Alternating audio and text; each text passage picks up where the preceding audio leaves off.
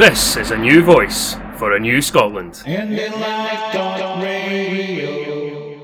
Hi, and welcome to Ken Bates' Conversations. In this episode, I'm joined by Johan, and I began by asking him to tell me about his life before coming to Scotland. Okay, well, I was born in London, so technically I'm English, and you can hear that I don't have an accent from anywhere, really. But my ancestry on my father's side was Scottish. I'm actually McGregor, and the ancestry on my mother's side was Irish. So wherever I live, I'm in a foreign country. I lived a very significant portion of my early life in Cornwall, and that's why I have a Cornish name, and I speak Cornish, fluent Cornish. It's kind of an rare because it's very much a minority among the Celtic languages. And then in 1990, I moved to the United States and married an American who's now here with me. But we have between us 3 children who are still living in the States. So I got a lot of connections with America. And then we moved to Scotland in 2005, so 15 years ago. Mm. Just talking about Scotland, had you visited the country before you moved here? Yes, but following the usual kind of tourist trail, which is up past Loch Lomond, keep going till you get to Skye, turn left. There wasn't a bridge at the time when I first visited Skye. But yes, mostly following the tourist trails. In the time we've lived in Scotland, we've got to know a lot of the quieter places that are harder to reach further away, like the very far north of Scotland, which we really love. Mm. Talking about Scotland, what were your first impressions when you first came to live here? Obviously, it's a big deal, a lot different from following the tourist trail, isn't it? How did you find it? Well, two important impressions. We always kind of knew that the place was physically beautiful, but we'd never really realized how physically beautiful. I mean, it's just breathtaking. Glencoe, Skye itself, it's jaw-dropping beauty. The mountains, the streams, the snow, the lochs. It's very, very beautiful country, particularly the places where there aren't very many people. And we're great fans of nature. The second thing is that the Scottish people themselves, we lived in Dumfries and Galloway for the first 10 years that we were here, 10, 11 years. And the people were just so friendly and so funny. The Scots have a really dry sense of humour that I still love. And it's a country that has a very, very strong sense of its own identity. The Scots know who they are, and they know that they're not the same as the English or the Welsh or the Irish, for that matter. And we like that very much. We like that strong sense of belonging and identity. Yeah. So, of course, Dumfries and Galloway, I've spoken to a few people that started off in Dumfries and Galloway, and of course, right. And it's the Borderers, isn't it, or something? Is it? Well, the Borders is more to the east. Yeah. Dumfries, a lot of people just drive straight past Dumfries and keep going up towards Glasgow and then on to Loch Lomond. Dumfries is not dramatic countryside like the Highlands.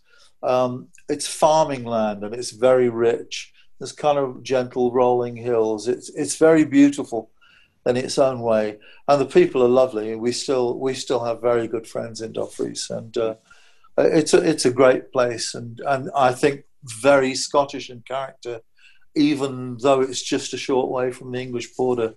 It's still retained its Scottish character and nature, I think. Mm. You moved up to the Inner Hebrides and the little island of, was it Seal that you mentioned? Yes. That was quite a move.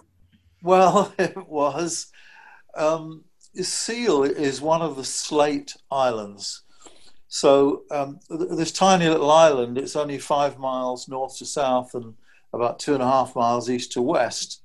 But it's got a big harbour, a big stone harbour. And you think, well, why would such a tiny island have such a big harbour? It's because slate was quarried from this group of islands. There's about 7 or 8 of them. And that slate went all over the world by ship. The Vatican roof, for example, is covered in slates that came from those islands. Oh. And there are slates from the Slate Islands and the Inner Hebrides all across the world, in South America and Australia, everywhere. During the heyday of the empire, that was where slate came from. I know the slate comes from other places, Delabole, and there's Welsh slate, of course, but this was Scottish slate, and it's world famous. And the islands are still there, but of course the slate industry has gone. But they're very beautiful, and Seal was just a lovely little place.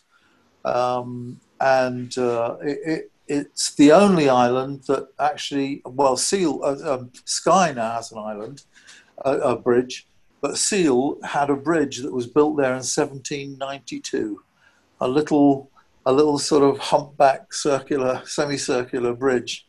Next to the bridge, there's a pub called the Tyne Truais, which means the house of the trousers in Gaelic.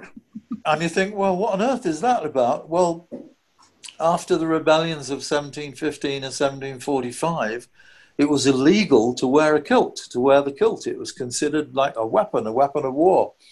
So the men who lived on Seal would come and worked on the mainland, would come to the Tyne Truais, take off their kilts, put on some trews or trousers, go across and do their day's work, and at the end of the day, come back over onto the island, take their trews off and put their kilts back on. So it's got quite a history to it. Is it quite a small community there? It's obviously it's not a big island. No, it isn't a very big island, though actually there are about 500 people living there, which is very large population for such a small island. But it's because of the bridge. It makes it, Oban is about 15 miles away. So it means that people can live on this very quiet, very rugged little island with a lot of character and history, but they can still commute to work in Oban because it's only 15 miles away. The other Slate Islands have, maybe a few dozen people or a few scores of people. I think there are about 50 or 60 people living on Easdale, which is the next island. And some of the others are like Ling is a bigger island, physically bigger, but there's only a handful of people live on there, and it's very beautiful. It's famous for its cattle. The Ling cattle are very famous, a very hardy breed. So it's a beautiful part of Scotland. It must have been quite a contrast because the weather-wise, the weather can be a bit more brutal, I would have thought, than the Inner Hebrides. It's great in the summer. The winters are wet rather than cold, but the rain comes in sideways quite a lot. It can get pretty windy there. Right. I'd like to touch on a little bit about, obviously, when you moved up from down south, obviously, when you first came here, there wasn't the Scottish Parliament. That didn't exist when you first came here, but then it sort of, I don't think it would have been the Scottish Parliament when you first moved. No, well, it was, because we came in 2005. Oh, 2005, sorry. Only 15 years ago. It's me and years. I keep thinking that 2020 is a bit like 2010, like it's just, 5 minutes ago. I'm showing my age now, I think, in that respect. But obviously, the type of governance that we see here in Scotland, in comparison with Westminster, is completely different. What are your thoughts on that? Well, they're very simple. It's not only completely different, it's completely better. My wife worked for Mike Russell when he was a list MSP for the south of Scotland. She ran the Dumfries office for a little while. So we've got to know Mike very well indeed. We know several other people in the Parliament. we are enormously impressed by what the Scottish government does on a very limited budget. I mean, only 37% of what Scotland gives to the Westminster Parliament in terms of revenue, only 37% of that comes back through the Barnett formula to Scotland. And Scotland doesn't have any choice about operating a balanced budget. Scotland isn't allowed to borrow any money, and Scotland isn't allowed to go into the red through the Barnett formula strictures. And within those budget constraints, we are very, very impressed by the Scottish government. And Nicola, we've met Nicola Sturgeon a couple of times in different places, and I think she's just outstanding. And we're not the only people who think that way. A lot of English people are very, very impressed by how Nicola has handled the COVID crisis. She stays calm, she stays clear. Everything is logical, and at the same time, she's very warm-hearted. She's a genuine person, and I would say that's a very Scottish characteristic. I mean, it's particularly true of Glasgow. You know, there's hardly any snobbery or putting on masks or putting on faces. People are very genuine, very straightforward, very caring for each other. And any government that follows that basic idea that we are responsible for each other, that we look out for each other, and that we treat each other the way we would like to be treated ourselves, you know, the golden rule. In my view, that is a successful government. And I think the Scottish government has been very successful. Of course, we've got the issues of the power grab at the moment, and it's unbelievable. What are your thoughts about this whole power grab thing? Well, the reality of the power grab is that it's not about this fanciful notion of the union and how wonderful the union is and we all pull together in the same rowing boat. Nothing to do with that at all. I mean, the very fact that, for example, Scottish whisky is a £1 billion industry and makes a significant contribution to both the Westminster revenue budget and to the Scottish budget. But because most of it is exported via London by global companies, it doesn't count in Scotland's revenue. It counts in the English revenue, which is a nonsense. And that's typical, I think. The old lie that's been around for decades is that the Scots are subsidy junkies and are constantly grabbing money from Westminster and getting far more than the Scots deserve. And it's actually the other way around. It's Westminster that's desperate to have the money that comes in from Scotland. That includes oil, but oil isn't the be-all and end-all. There's food, there's tourism, there's whiskey, there's wind power, there's all kinds of tremendous natural resources, farming, agriculture, that mean that Scotland is a net contributor to the UK, not a net subsidy junkie. That's a terrible lie. Yeah, I think, unfortunately, I will admit that when I lived down south, it's a very common misconception down south that somehow is a subsidy junkie. And I think, I'm wondering now, you were talking about Nicola and the way she's, dealt with this whole COVID crisis and that she's shown such incredible, skill and really and very compassionate as well, showing very caring. You can see there are times when she's almost in tears herself when she has to announce more deaths, which are 15 being recorded. But the attitudes towards Nicola Sturgeon very much down south, the old Jimmy Cranky thing and all that sort of stuff. But people are actually now realising, I think, that more people down south, not that it can have a great deal of impact it won't have a great deal of impact on the Scottish elections next year, for example, but those attitudes are changing. And I'm wondering whether more people are actually starting to think, hang on a moment, is Scotland subsidy junkies, and maybe attitudes might change. But, I often get that with friends when I visit down south and all that. They sort of come out with, all the usual rubbish and You get these stereotypes. I mean, the other stereotype, and it annoys me a great deal, is that all Scots people are mean and penny pinching, and it's just not true. Oh, It's exactly the opposite of what's true. yeah. The Scots are very generous, very caring. I mean, I've been to a few of the food banks in and around Dumfries, and they're run by wonderful people. But people, just the ordinary people in the street, are also very generous and warm-hearted, and the Scots are among the best people in the world and the kindest people in the world. So it's the stereotype is nothing like what Scots are really like as people. Oh, I completely agree with you. I live in a small village. I moved to a small village last year, and I've got a neighbour that comes round, and if he has a takeaway, and if they don't eat all of the takeaway and they've got some left, they'll bring it round to me because they know I need food, and they don't have to do that. They just do that from the kindness of their own hearts, and it's wonderful to see. And I wish that more human beings could be like that. I think the world would be a far better place. But absolutely, couldn't agree more. Yeah. What do you see the future for Scotland? Do you see that there's going to be an independence referendum next? That the elections will trigger a referendum, and that Boris Johnson will have no choice, if he's still Prime Minister, of course, will have no choice yeah. At the moment, the situation is technically stalemate because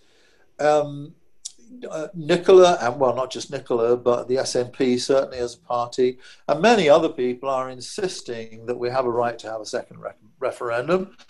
And the Tory government are saying, no, it was a once-in-a-lifetime event. They just jumped on that casual quote. I think it was Alex Salmond who said it. But it's not true. And it's not right either. Politics changes all the time. Whether it will be through a referendum or not, I'm not sure, because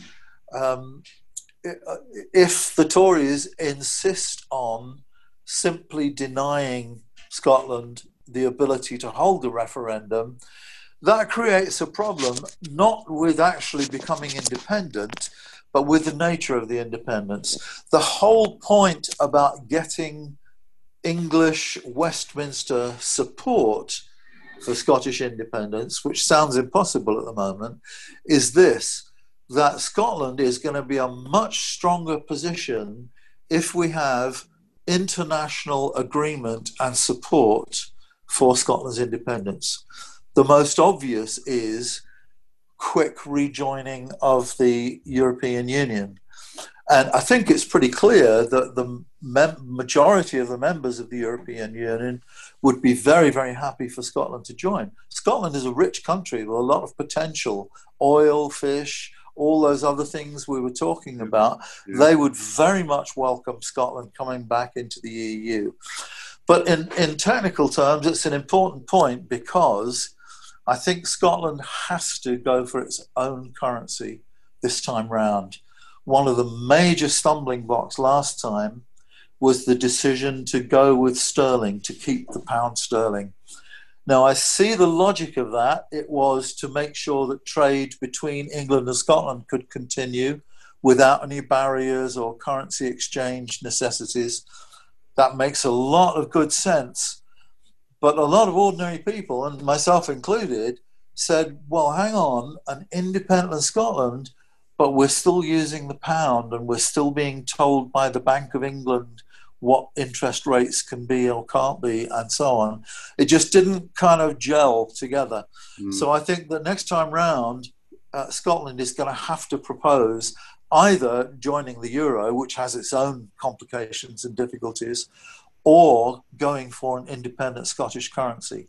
And in that circumstance, having international support is going to be really, really important, because if we don't have that international support, we're going to find it very difficult to get the inward investment that creates the kind of solid financial foundation that Scotland is going to need.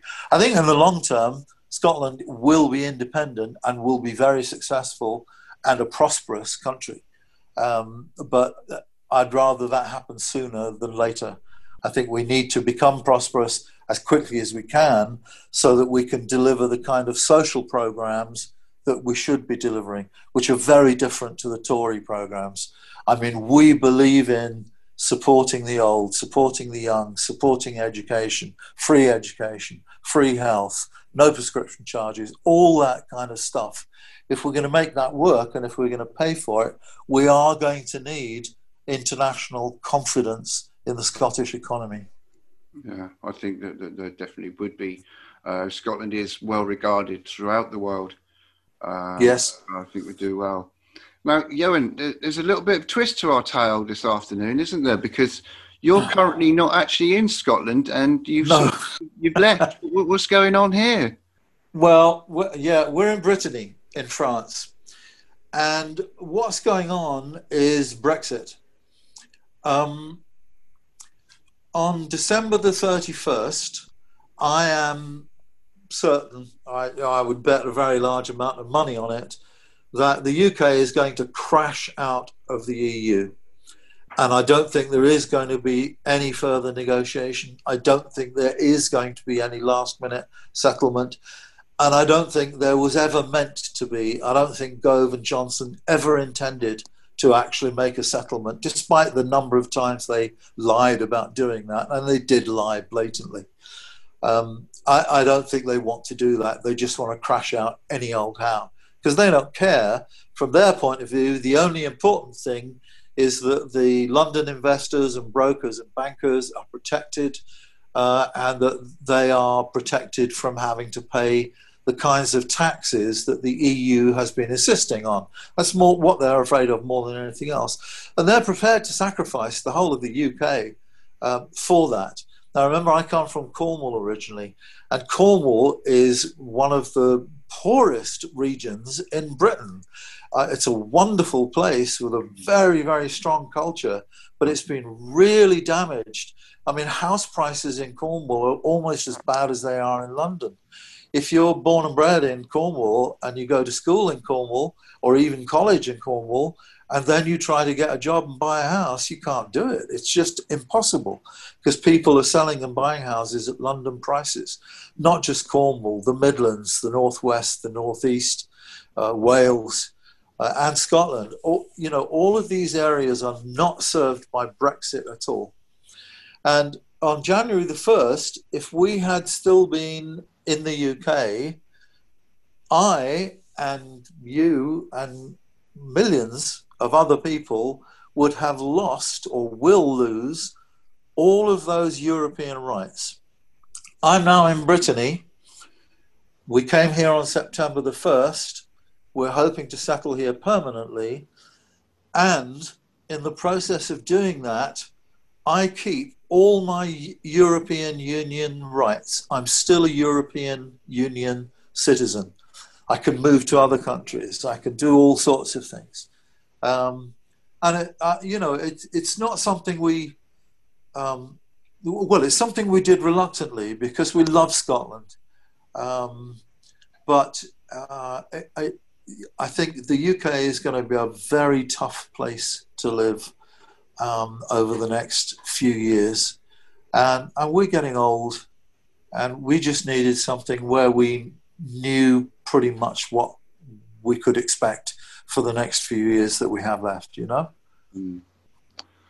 Yeah, it's going to be a really tough time. I'm not looking forward to it. I wish in some ways if I could move to Ireland or something like that temporarily, I would, and I'd wait. As soon as, when Scotland does become an independent nation, I'd come straight back. I'd be straight back again because since I moved, I've been here for nearly 2 years now. Well, we thought about Ireland as well. I mean, we wanted to be somewhere that has a Celtic culture, the same way that Scotland does. And I've known Brittany ever since I was a young man because Cornwall and Brittany are very close. I speak fluent Cornish, and I'm learning Breton. And they're almost the same language. They're very, very close sister languages. My French is pretty good too. So, and it's just a lovely place. It's so beautiful, and the people are absolutely wonderful. It's a really delightful spot. Yeah. Johan, it's been an absolute pleasure to speak to you today. Thank you ever so much for your time. Much appreciated. Oh, my pleasure. I've really enjoyed talking to you, and stay well. Thank you. You too. That was Johan speaking to me earlier. If you'd like to find out more details about Ken Bates' conversations, why not check out my Facebook page? That's facebook.com/Ken Bates Conversations. This is a new voice for a new Scotland. Well, that's all for this episode. Until next time, stay safe